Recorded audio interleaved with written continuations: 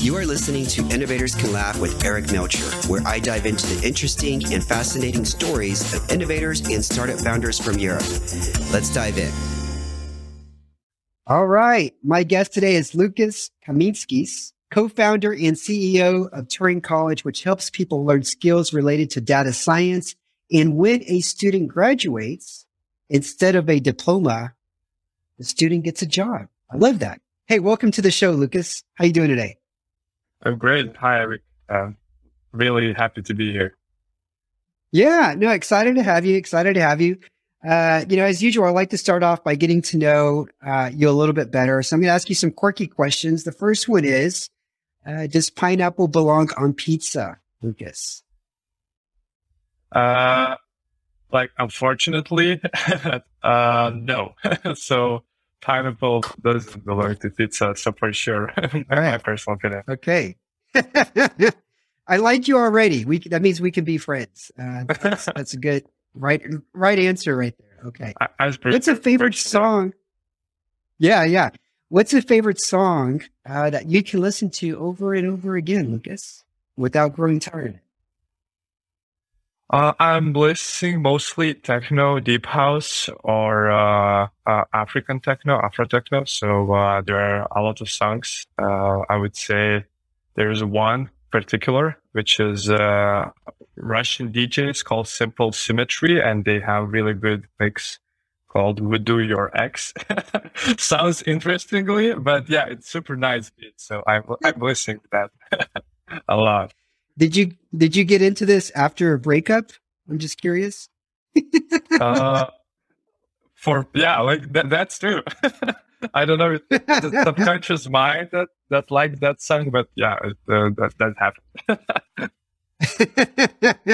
Okay, when you get a chance after this, if you could send me a link to somewhere I can listen to some of it, I'm curious to check it out. Okay, for sure. All right. Yeah. Okay. So another question for you.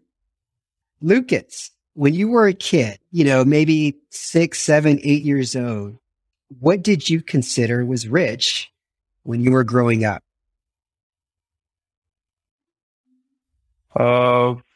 If to be precise, I'm trying to remember, but I guess there were several moments that I reflected on, what it really means.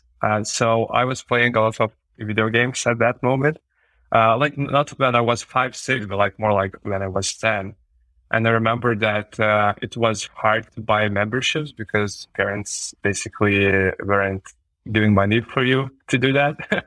So I was thinking that kids my age who have that basically capacity to buy memberships on specific games called the RuneScape are rich because that, is something unachievable in my mind. That was unachievable on my mind at that moment. Yeah, no, interesting. Same here. I mean, back in my day, Nintendo games used to be $40, $50. And, my parents, they got me maybe one. And then 2 weeks later, I would ask for another one and they were like, no. So if you had more Nintendo games, I thought, man, that kid was kind of rich. Okay. Next question for you. When did you get your first car and what was it? My first car was Audi and I was 18 years old, like several days before I was turning 19. And it was 6 years ago. So not so, late news in that sense. I'm still not in the sky. So it's not something artificial to remember. Yeah, no, that's a good car. If it's still on the road, still working, 6 years, not bad. Not bad at all. Yeah. Okay. Other question for you, Lukas. What's something that people don't know about you and they won't find out on your LinkedIn profile? There are many micro facts, but I would say one interesting is that I was there's several as I mentioned, but one of them is that I was playing clarinet when I was a kid, and as well I graduated musical school. So this is one fact that is interestingly not known for a lot of my friends. um, Yeah. and yeah, I was dancing professionally for 10 years as per dancer. So this is another fact that is sometimes overwhelming for my friends, new friends. Very cool. Yeah. Yeah. Do you still play the clarinet? Do you still have it? No, I still have passion for music. I'm now DJing, and I started doing this last year as COVID hit, and the experiences and skills that we have in past sometimes turns in the shapes that are somehow similar. So like clarinet playing now is analogy of clarinet playing now is playing music with controller. And being a DJ in a sense. Yeah, no, very fascinating. And the dancing, was this the techno African house deep music that you're dancing to, or a different type of dancing? I was dancing by Latin and Latin music, so like salsa, samba, cha-cha, jive, those kind of dances, not techno. But yeah, that was an interesting experience. Yeah. Now we're talking. That's my music. Mark Anthony, and love salsa and merengue. Yeah, that's my kind of music. So, I think I'm a good dancer. My wife says that I only have one dance move, but I don't know why she says that, but I think I'm a good dancer. So. Okay, last. Last quirky question for you, Lucas. You're gonna have to fill in the blank on this one, okay? In the new Disney Channel original, Lucas is struggling with blank for the first time. Over the Mars, I would say. Taking over Mars? The planet Mars, yeah. Oh, okay. Is that like a big ambition to travel to Mars, or? I guess that's just something that you won't do every day. And for Disney Channel, I guess that's a good topic to have. Okay, got you. All right.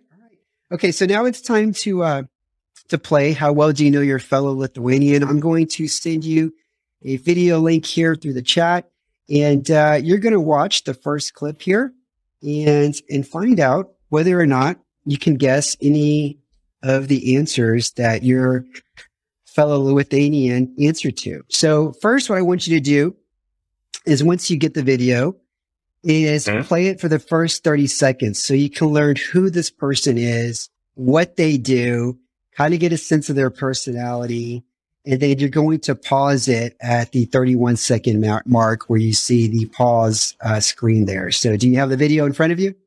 Yeah. Have you heard of CDB? Yeah, for sure. And I guess the one in Lithuania knows Pia because of one big ad campaign that happened. All right. So you know the name. All right. Have you ever seen her before? No, physically no. Like just saw several videos, I guess, because I know CTV quite well.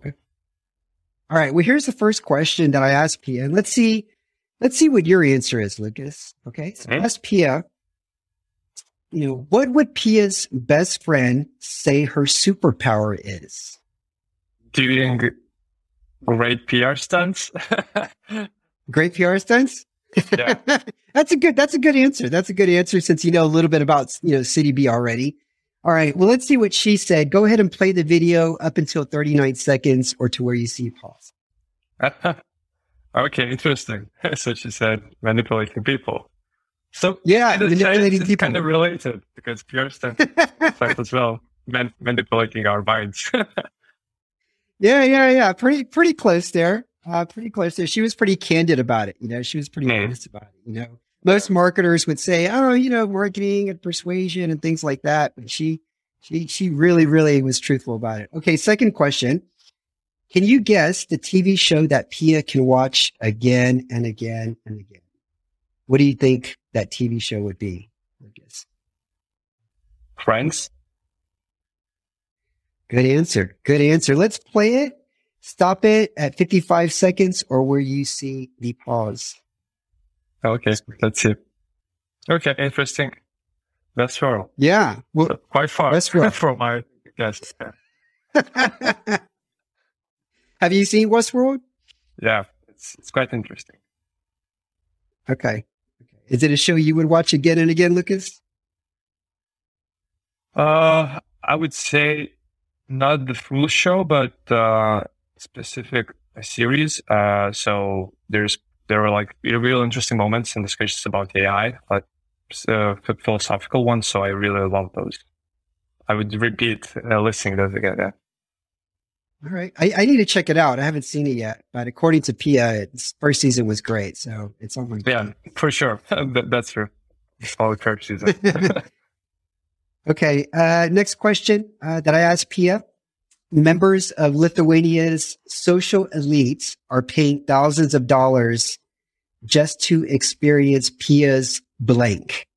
What do you think that fill in the blank answer is? Members of Lithuania's social elite are paying thousands of dollars just to experience Pia's what? Many ideas. It's hard to pick one. Pia's art, maybe? I don't know if she's an artist, but let's try this one. Artist? Okay, hit play and stop it at 1:20, and feel free to put the volume up so we can hear it if you can. Okay. Okay. Meetings and one-on-ones. I'm interested why. Yeah. how it's connected. It's a manipulation strategy. That's the key. Yeah, when she said that, I said, hey, I want to be included at one of your meetings. Can you invite me? I would just love to just sit in and listen in. But she says that her meetings are quite memorable and exciting. So I'm kind of curious myself. Yep. Okay. Yeah. Okay, last question. Let's see if you can guess the answer to this one. Instead of flowers for Valentine's Day, Pia would rather receive what? What do you think, Lucas?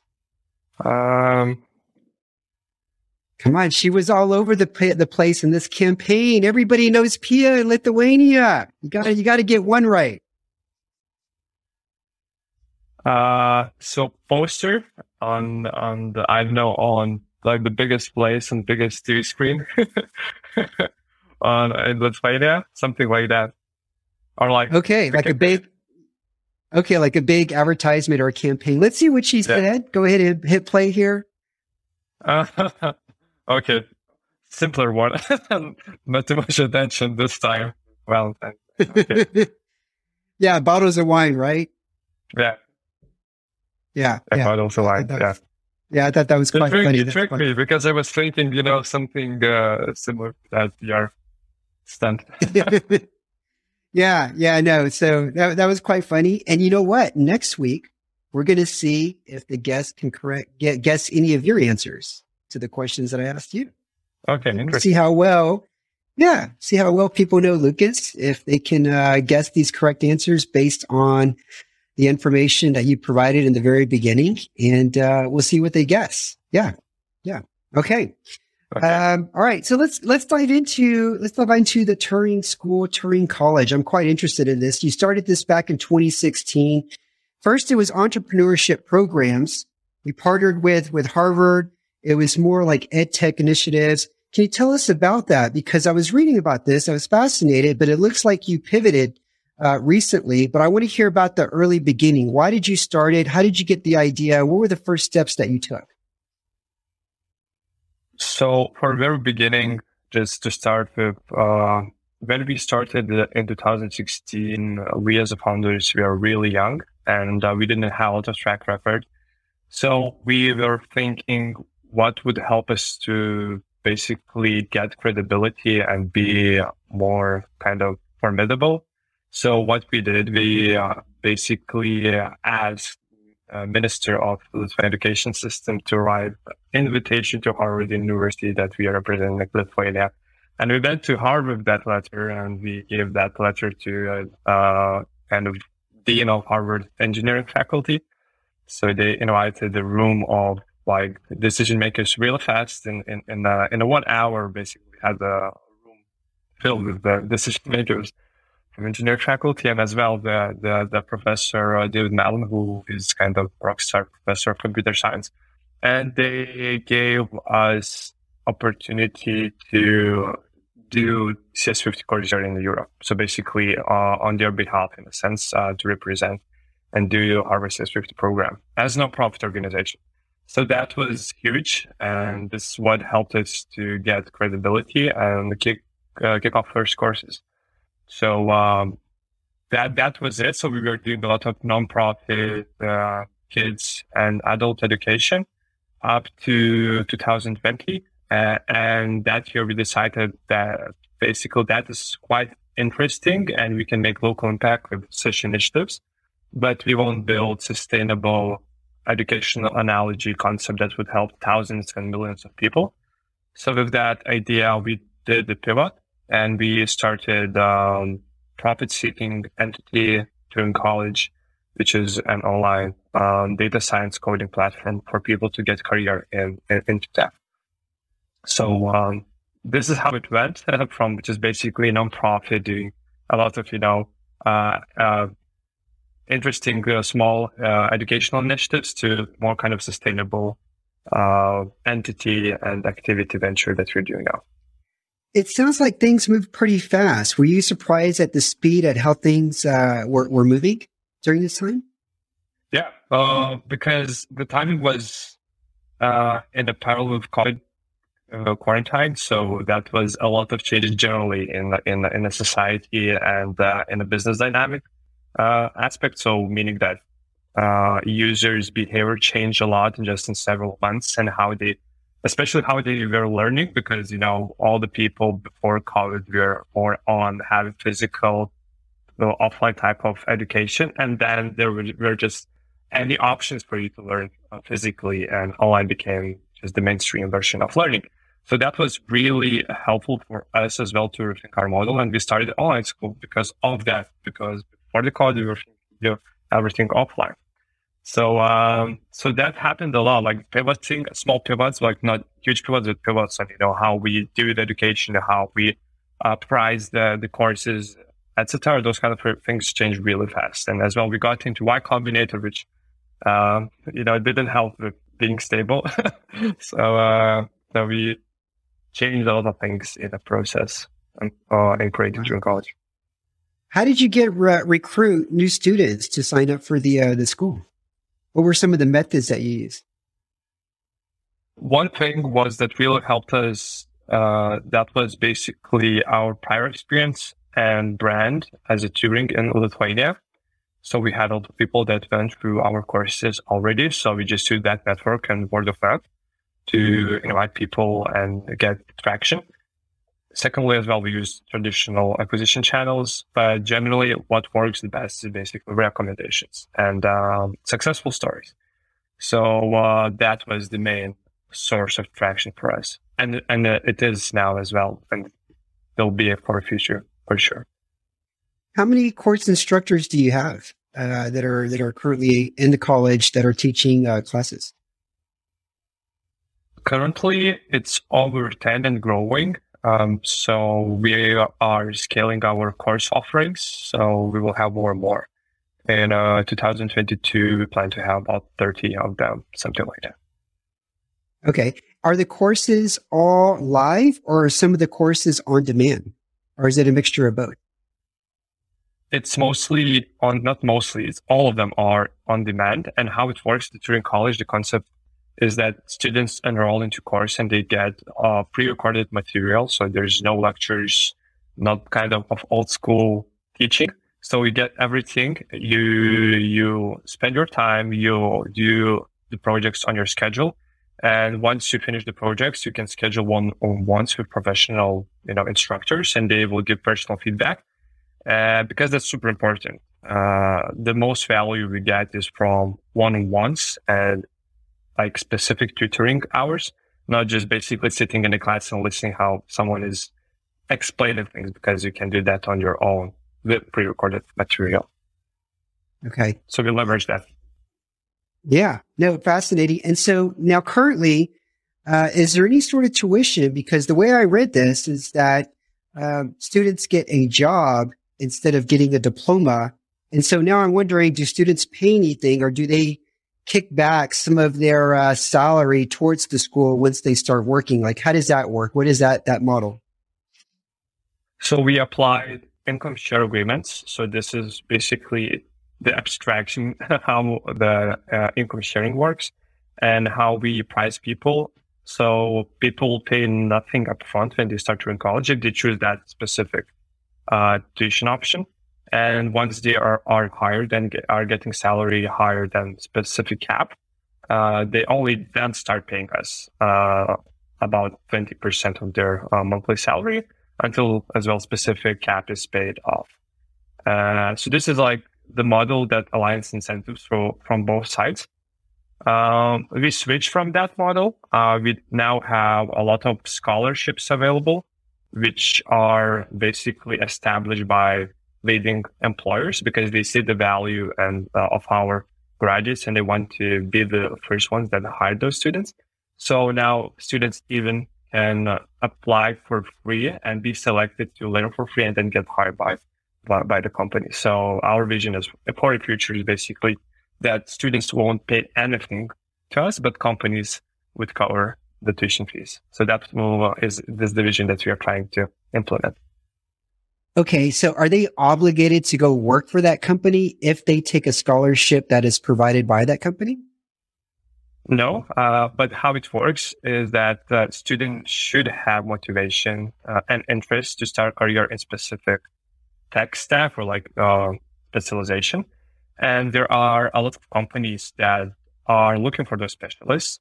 And we as well demand from the student side to be active and meet specific learning goals. So we are quite sure if the student progresses with specific speed and will do those projects, company will hire even in the middle of the course that student because the supply and demand is super, like the supply is really poor and the demand from the company perspective is super high and they are looking for great talent. So there is no need even for us to push students to go to specific company as companies are just, interested having access to additional super great talent pool and take on their own, and students as well should be interested to work in that specific company. Yeah. Now this is great. Are the companies primarily, or all the companies primarily Lithuanian companies, or you're also attracting companies outside of Lithuania? Many of them, like hiring partners that we have offices in Lithuania, but like 80% of them are international companies. So meaning that they have many offices in Europe as well, but in the United States, Indonesia, for instance, Latin America. So that is like the mix, and our students are working all around Europe in different companies. So we have students now from Netherlands, Poland, Latvia, Ireland, Nigeria. So as well, we're expanding hiring partners network in those specific ecosystems as well. Okay. And what was the hardest obstacle to get to this point?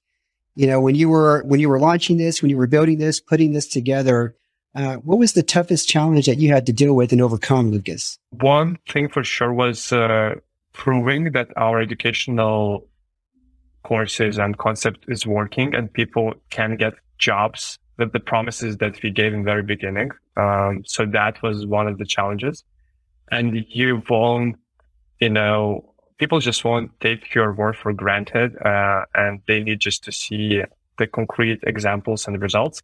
So it took time to build that track record because people are learning about 8, 9, 10 months. So when we started, we just needed to wait. And that waiting is really, I would say, stressful because there's a lot of, variables that you cannot predict and are not dependent on you, but more on the student side. And you can do everything excellently, but, if student has some problems personally, you can be MIT, Harvard, the best professor in the world, but, it won't do anything to help that student. You cannot do anything. So that was difficulties that we had, but now everything is proven already, and our students who graduate are placed 100% in the market. So everyone got the job in the data science. I love this idea. I'm still paying my student loan that I got back, 15 years ago. And I love this new model, the fact that a student can learn, and if they can learn new skills, they can get, almost kind of like guaranteed a job in the data science field or engineering field, and they're not, they're not, they don't have to carry this weight of student loan debt. And so what you're doing is fascinating. I hope to see many more models like this everywhere. It's something that I'm going to be pushing my kids towards, this new model. And it's, many parents say study hard so you can go to, an Ivy League school. I have a different mindset. I have the mindset that you're exactly thinking. Go learn new skills, and, a company will pay you either to learn those new skills, or you just get a job and you pay back some of the money, for a certain amount of time, and you don't have to worry about a huge burden that you have to carry for many, many years with an interest rate. Because Uncle Sam doesn't forget. If I were to happen to die, that debt actually goes to my wife, and she has to pay it. So it's a big burden here. Yeah, it's crazy. It's a big burden in the States. So another question for you is, what other things do you want to do, Lucas? This is a pretty ambitious goal that you seem to have, taken on the challenge. You're making it a success. You're quite young. What else are you thinking about, like either in the near future or maybe 5 years from now, that you want to tackle? Going to Mars, overtaking Mars, or what? No, Mars is let's keep Mars for Elon at this moment. But in my there's of course long-term, short-term goals, but in upcoming future, the goal is basically as well to find just really clear product market fit with the model that we are experimenting. Because as well as I mentioned, our vision is that education for students would be free of charge totally, and this is really hard to implement and requires a lot of experimenting and finding ways how to attract companies and to urge them to pay, not students. So that is quite a challenge, and we are spending a lot of time thinking about innovations, hooks, anchors, psychological, economical, all those kind of things, how to hook companies. So the short-term goal is super simple, to find product market fit and scale to the thousands of students, because now we have close to 100. And we want to scale to other European Union countries first, and as well then go to Africa, for instance, because we had 15 students from Nigeria, and those are excellent students. All of them got jobs in Europe, almost all of them. Several of them stayed in Nigeria, but I see so many potential there for people to get quality education, and those ecosystems are only beginning to raise and construct themselves. So I see that those initiatives as ours could be game changer for those economies to grow. And as well, people like Nigeria has close to 300 million citizens. So it's like 2/3 of Europe. So, and education quality is really poor, and unequal there. So vision is to go there, and provide equal opportunities for high level data science tech education. That is short-term and long-term goals, I would say, connecting each other. Lucas, that's awesome. You truly are, you're changing, people's lives. And, the vision that you have, that it could impact beyond Lithuania to regions of the world where there's this huge population that don't have the access. They have the desire, they have the hunger, they're willing to put in the effort and time. So I commend you for it. I think it's very admirable. Last question. Do you have a motto or a favorite quote that you live by, Lucas? Yeah, it's in the back of my room. It's Memento Mori. Stoic quote, I would say. Marcus Aurelius is a propagator of that itself. But yeah, just simply remember that this day could be the last day of your life, and embrace it with the full potential. Love it. Okay. I enjoyed it very much. All right, Lucas, thank you so much for being on the show. Everybody listening, you enjoyed this episode, feel free to hit that subscribe button and join our newsletter on innovatorscanlaugh.com. I'll be back to you with that next week. This is Eric saying goodbye, and have a wonderful 2022. Cheers. All right, thank you. Thanks for listening to the show. If you enjoyed it, I'd really appreciate it if you could give us a review and star rating. Also, don't forget to sign up for the ICO newsletter at innovatorscanlaugh.com, where you can get the bio and details of each guest.